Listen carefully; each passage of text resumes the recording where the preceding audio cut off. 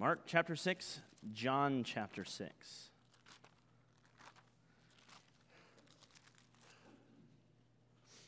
While you're turning there, or you're there, and now you're waiting for everybody else to get there, how many of you like to lend your stuff out? We asked this question in our small group recently, but I want to ask it to everybody. How many of you like to lend your stuff out? Anybody? There's only a couple of hands going up. All right? If you have a car, a really nice car, a truck, how many of you would be willing to lend that vehicle out? Okay, you got a couple, just a couple people. All right. Maybe you would say, well, it's dependent upon who's borrowing it, right? Okay, now we're getting a whole lot of head shaking, all right? If it was someone you really trusted, it would be way easier to lend out, right? Maybe if it was your children, maybe. Nope. So, all right, so maybe if it was somebody you trusted, maybe not somebody you know, but somebody you trust, all right? But what if it was somebody you had no idea who they were? Just some stranger come up and say, hey, can I borrow your vehicle? Absolutely not. You would be a fool to do so, all right? That makes trusting people when you don't know them, it makes trusting them with your vehicle that much more difficult. Where someone falls on the trust scale will determine how much you're willing to hand over, right? Where someone falls on the trust scale will determine how much you're willing to hand over. So if I've never met you, I might be willing to give you $1, right? Maybe. We'll see. But our story today asks the question, how much are we willing to reach out and hand over? How much are we willing to reach out and hand over? Mark chapter 6 and John chapter 6. I actually want to start in Mark and actually look with me in verse 31. Mark chapter 6, and just going to read verse 31. The Bible says, and he said unto them, come ye yourselves apart into a desert place and rest a while.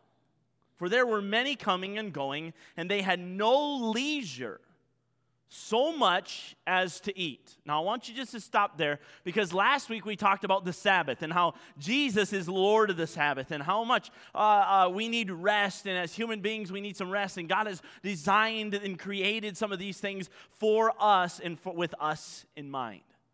But in order to understand this verse, we need to understand the context around it. Jesus and his disciples had just learned that Jesus' cousin, John, was just beheaded. They had just learned that John the Baptist, the forerunner of Jesus Christ, the one who was going before declaring that Jesus was coming. In fact, at one point he said, behold, the Lamb of God, which taketh away the sin of the world. That John the Baptist was just beheaded by Herod. His disciples, John's disciples, come and tell Jesus and his disciples all the bad news. So you can imagine the heaviness of their heart. You can imagine, if you will, put yourself in maybe my position, a pastor just down the road is killed for preaching. How do you think that'd make us feel? If you care about me, I hope that would make you feel really bad, okay? That would make me feel bad, like, okay, what's coming next? We know John was imprisoned, and we know that through many circumstances, Herod did not want to kill John because he was respected by the people. But in a moment of lustful desire, he makes a promise and has to stay good on his promise. And John the Baptist's head is brought to his wife at that time, Herodias, on a charger, on a platter.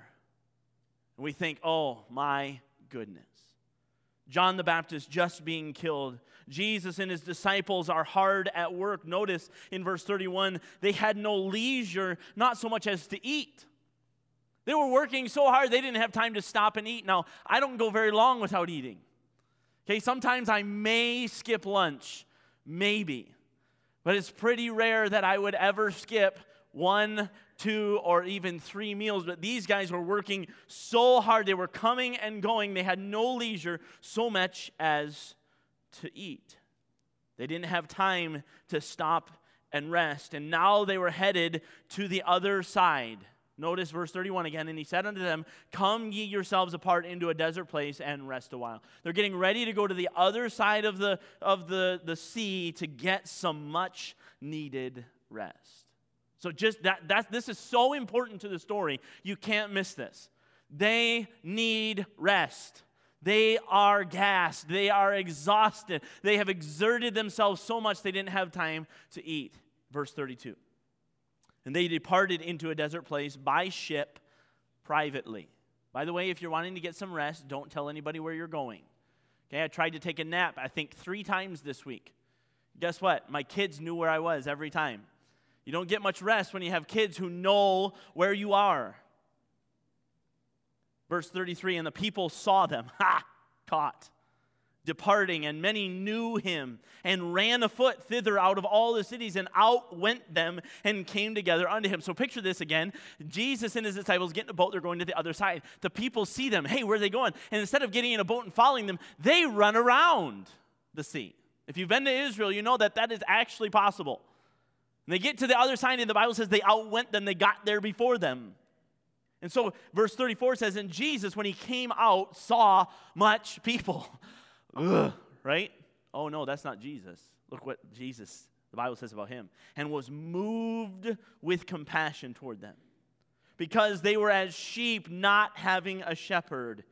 And he began to teach them many things. I want you to draw your attention to the compassion of Jesus. Jesus has compassion, and most of us would see, oh man, they beat us here. How did they know where we were going? How did they find us? But Jesus sees them, and he's moved with compassion because they are sheep without a shepherd. He just looked at these people and knew they were coming because they needed direction. Whether they were there for that particular purpose or not, these people needed someone to lead them and to guide them spiritually. They needed it. They were sheep having no shepherd. They had no one to guide them. And he saw them in that light and had compassion on them. But notice with me, if you would, the disciples don't have the same perspective. The disciples don't have the same perspective at all. Look at verse 35. And when the day was now far spent, getting late, his disciples came unto him and said, this is a desert place, and now the time is far past. Look what they say. Send them away, that they may go into the country round about and into the villages and buy themselves bread, for they have nothing to eat. They were the complete opposite of Jesus. All right, Jesus, we came here to rest. We came here to spend some time, to get away. We still haven't eaten. Now send them away. We want them to go away. This is getting exhausting. Go away. They need to be out of here because we need some rest. They can go into the cities and villages from whence they came. They can buy their own bread. Send them away. So very simply, the disciples did not have compassion. They only cared about themselves, right? And we're pretty hard on the disciples, right? We're pretty hard on them. We think, man, what a bunch of losers. You got all these people in front of you, and you don't want to minister to them? Come on, people. It's very easy when you're tired and hangry that you don't really want to be around people, especially a multitude of people, especially people who are constantly calling on you and asking you to do things. You just want to rest. The disciples wanted a little R&R. And we can get extremely judgmental and harsh on the disciples, but they were just tired and hungry. And again, the news of John the Baptist would have been extremely heavy on them. They'd been serving and helping for days on end, and they genuinely needed a break. So I want you to notice verse 37. The Bible says this, and he, being Jesus, answered and said unto them, give ye them to eat. I can see the color move from their face. Like, you gotta be kidding me. He says, give ye them to eat. And they said unto him, shall we go and buy 200 penny worth of bread and give them to eat? Very sarcastic, almost a little harsh back to Jesus. And I can just see maybe the welling of frustration come upon them. Here we see Jesus throwing the onus of responsibility on the disciples. Give ye them to eat. You, go get them something to eat. Now, again, this is just my thought process, all right? Can you imagine the shock, the horror on their face? Like, what? You got to be kidding me. How could you ever do that? How could you give us this command? Like, what in the world are we going to give them? All of these problems, all of these questions. Now, that was Mark chapter 6. Keep your finger there. We will turn back there. John chapter 6, please, in verse 1. John chapter 6 and verse 1, the Bible says this: After these things, Jesus went over the Sea of Galilee, which is the Sea of Tiberias. And a great multitude followed him because they saw his miracles, which he did on them that were diseased. And Jesus went up into a mountain, and there he sat with his disciples. And the Passover, a feast of the Jews, was nigh. This is the same exact story in a different passage. Verse 5, when Jesus then lifted up his eyes and saw a great company coming unto him, he saith unto Philip, watch, when shall we buy bread that these may eat? Hey, what are we going to feed these people? A little bit of a different perspective because John is writing it, but same story. Hey, what are we going to give these people to eat? Notice verse 6. Watch this. And this he said to prove him, for he, being Jesus himself, knew what he would do. I want you to notice this. This is incredibly important because Jesus asked this question for a very particular purpose. Jesus asked this question for a reason. Jesus had a lesson that he wanted to teach his disciples. I want you to notice that the disciples didn't have anything. They had nothing left. They didn't have any food with them because they haven't had time to eat. They haven't done anything. They didn't have any money. They didn't have any energy, and obviously they didn't have any good ideas. Their only idea was, what do you want us to do? Go buy bread? The disciples didn't have anything. They were completely and utterly drained. And again, I can almost hear the sarcasm or the snarkiness in their voice. Shall we get 200 penny worth of bread and feed them? It is estimated that 200 penny worth of bread is estimated to be 6 to 8 months' wages. So this wasn't just a little bit of money. This was actually quite a large sum of money.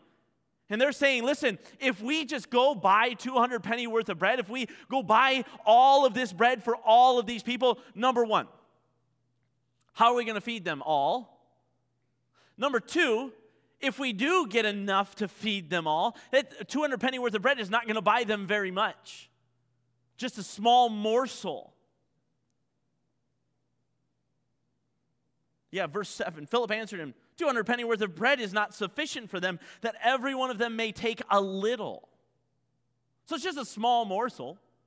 If we do go buy it, where are we going to find that much bread in the cities around? We're in a desert place or a remote place. Number 4, right? This is how we do this, don't we? Number 4. How are we, 12 disciples, going to get that much bread back here? And again, I can just picture this with me. They are like, no way, we are not doing this. We are tired. We're just exhausted. 200 penny worth of bread wouldn't be enough. Surely it would not be enough to sustain them. Now I want you to stop right here. I want you to think. Jesus had literally brought them to the end of themselves. They had nothing. They had nothing but problems. They had nothing to give. They had no energy to go get. They had no money to go get. Jesus had literally brought them to the end of themselves. And sometimes I think it's easy for us to look at Jesus and say, Jesus, how come you can be compassionate upon the people that are in front of you, but you're not being compassionate to the disciples? Can't you see how tired they are? Can't you see that they don't have anything? In fact, Jesus was being compassionate. Jesus was trying to show them something. He was trying to teach them something in their lives. He was getting ready to teach the disciples an amazing lesson. And I believe Jesus wants us to learn the same lesson this morning. I have 3 statements that I would encourage everyone to write down today. Find a place to write them down. Just 3 statements this morning. Number 1, write it down. I am insufficient. I am insufficient. I want you to understand this morning that the problem was not a small problem. I've spent a great deal of time trying to develop the problem so that you understand it. The problem was not a small problem. There were at least 5,000 people here to feed. This is a big deal. At least 5,000. And there were only 12 disciples. And Jesus puts the onus of responsibility on them and says, feed them. And they think, we don't have enough money to go and buy bread. We don't have enough energy to go and get the bread. They have all these excuses. Jesus asks a simple question. You can see it again in verse 5. Whence shall we buy bread that these may eat? Where are we going to get enough bread to feed all these people? Very simple question. The disciples' solution is send them away. Let them go get their own bread. Let them go do what they need to do. We can't do anything else. They need to go do it. I want you to notice that the disciples were focused on the immensity of the problem. They were focused on the immensity of the problem. They were focused on their insufficiency. Jesus, we can't send them away. We can't send them away. It's a failure.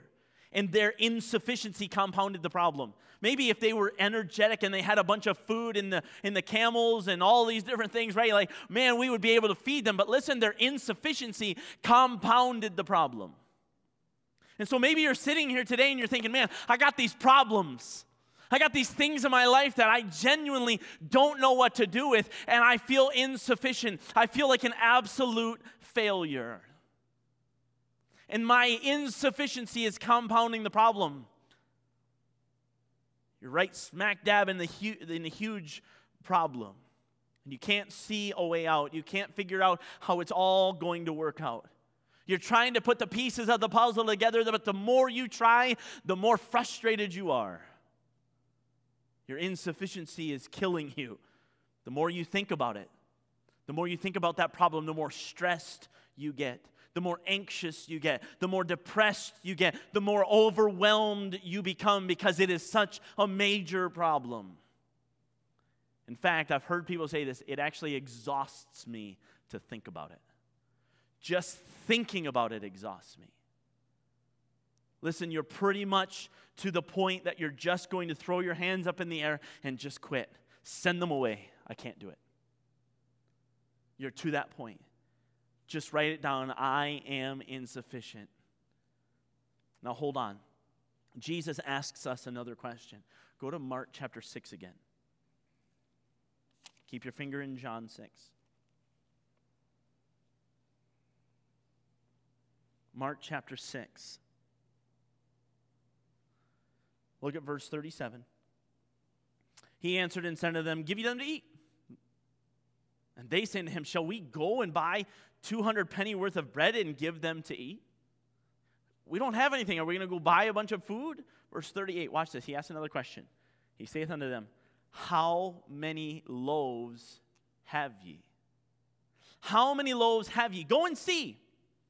And when they knew, they say 5 and 2 fishes. Jesus is basically saying, I know you don't have much to offer, but listen, what do you have? What do you have? So number 2 is actually a question more than a statement. Number 2 is, what can I offer? What can I offer? I am insufficient. I have nothing. But what do I have? What can I give? Go back to John chapter 6. Look at verse 8. One of his disciples, Andrew, Simon Peter's brother, saith unto him, being Jesus, there is a lad here which hath 5 barley loaves and 2 small fishes. Notice what he says, but what are they among so many? 5 barley loaves and 2 small fishes. So this verse tells us that they get these 5 loaves and 2 fishes from a little lad, a little boy. Now I want you to notice exactly what this little boy had. He had what? Quote, 5 barley loaves. 5 barley loaves and 2 small fishes. It's my understanding from studying this passage that the word barley is used here for a reason. Okay, barley was among the lowest grade of bread that you could buy. In fact, it's often mentioned that barley was never to be consumed by human beings.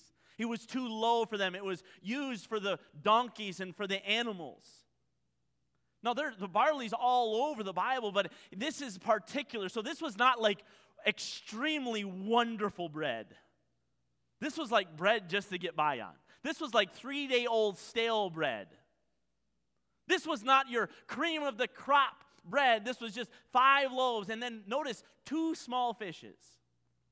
Now, this was not 2 massive salmon fillets, right?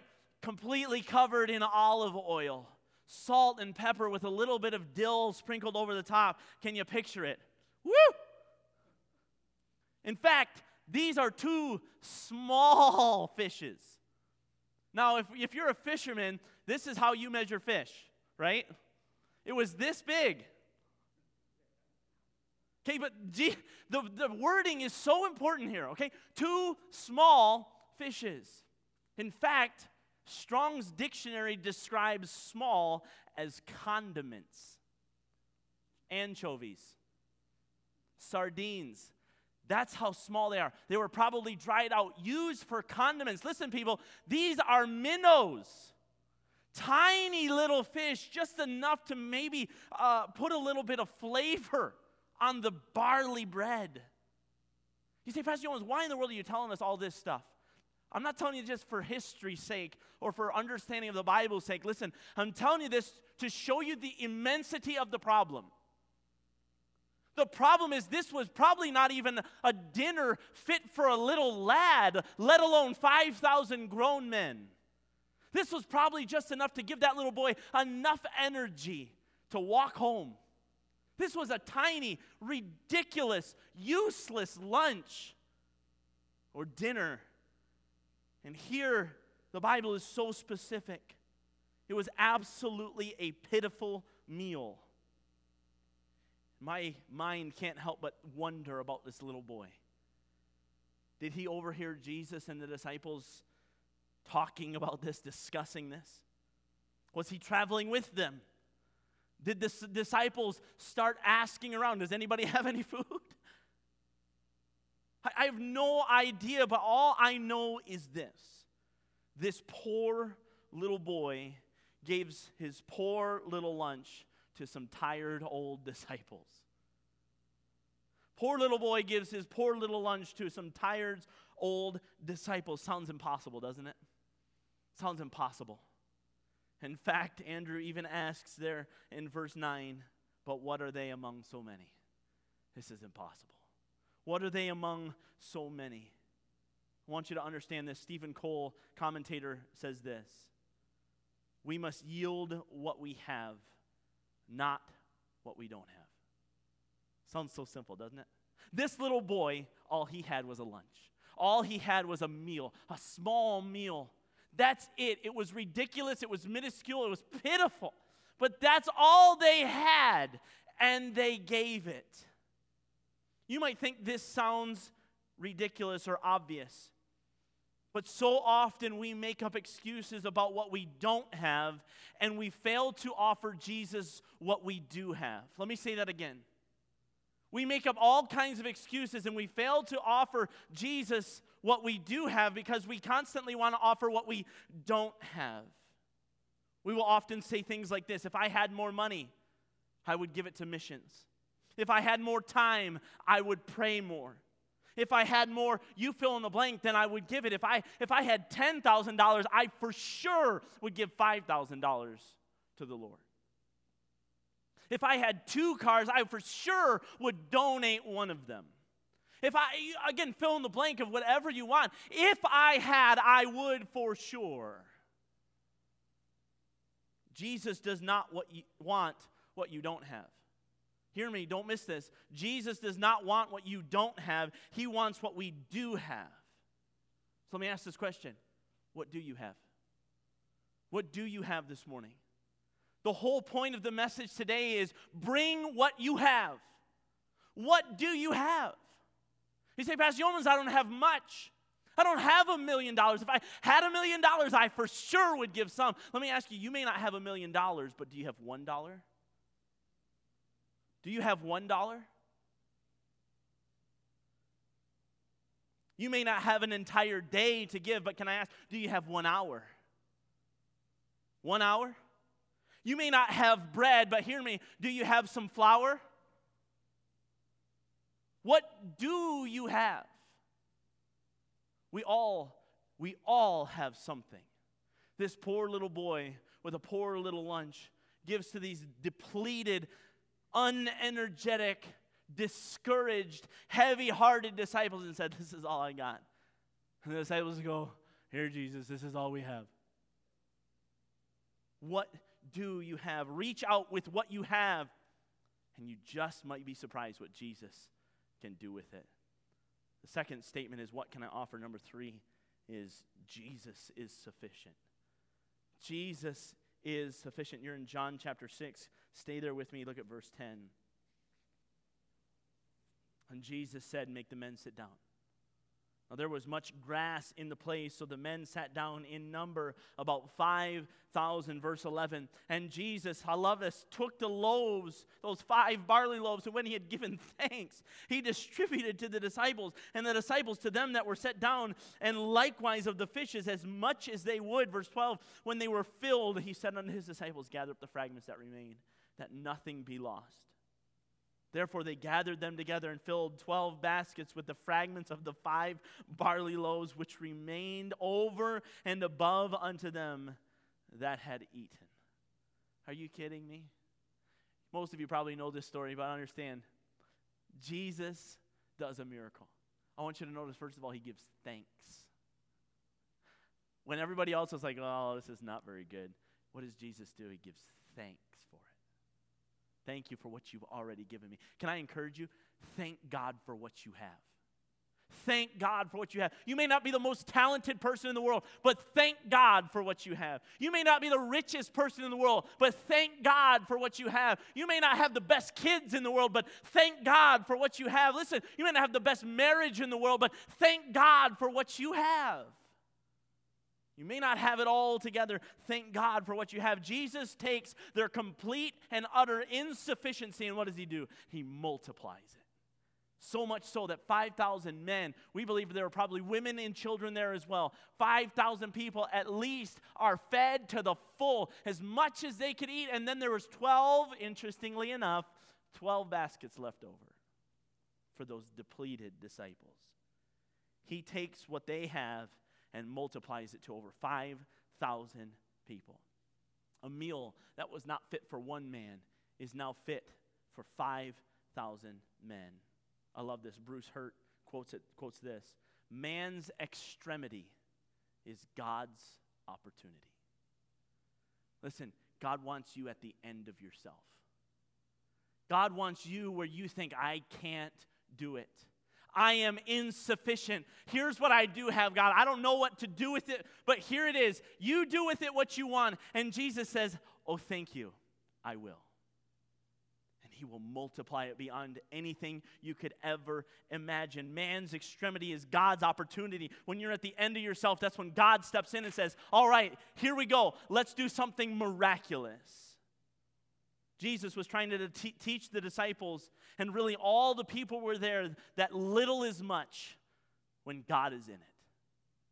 Little is much when God is in it. If they would just have faith that God could use what they had, then they would give it to him, and he would multiply it. Do you have faith that God can use what you have? Do you have faith that God can use what you have? Then trust him enough to give it to him. Reach out and give it to Jesus and let him multiply it. So what do you have today? What can you give to the Lord? You might be sitting there thinking, well, it's not much. Doesn't matter. Just give it to him. Just give it to him. Will you reach out to the world? Will you reach out to the world by giving what you have to Jesus? Listen, you might not feel like you have a lot to give to your marriage. Don't miss this. You might think that you don't have a lot to give to your marriage. Give it to Jesus and let him multiply it. Whatever you have to give it to Jesus and let him multiply it. You might think that you don't have much to give in the way of parenting or grandparenting. Man, I just don't know what I can do. Give it to Jesus and let him multiply it. You don't know what he can do in the lives of your children and grandchildren. Give it to Jesus. You might think, I don't know what I could possibly ever say to my neighbor. I don't know how I'm going to reach out to them. I don't even know what to reach out to them with. Listen, can I just encourage you? Give it to Jesus and let him multiply it. I don't know what to say to my coworker. I don't know what to do in this particular situation. I'm in a medical dilemma. I'm in a financial dilemma. I don't know what to do. Can I encourage you? Just give it to Jesus and watch him multiply it. Most often what we do is we say, hey, Jesus, I have 5 loaves and 2 fish. It's not very much. Here you go. Oh, never mind. I'm going to eat that. Hey, Jesus, I've got this. Oh, never mind. And we constantly keep doing this number. We're psyching everybody out and we think, I've given it to Jesus, but we keep taking it back. Listen, give it to Jesus, fully, completely surrendering it to him. We cannot accomplish anything without Jesus. We are too tired. We are too weak. We are too feeble. We do not have what it takes, but notice God is all powerful. God is all powerful. He can take 5 barley loaves and 2 really ridiculously small fishes and make them into a meal fit for 5,000 men. Philippians 4:13. I can do all things through Christ, which strengtheneth me. You may not know how to get out of this position. You may not know how to get through this particular problem in your life, but hear me. Give it to Jesus. You can do all things through Christ, which strengtheneth me. Jesus is the one who can do it, and he wants to do it with you. Listen, you know that Jesus could have just snapped his fingers and manna could have fallen from the sky?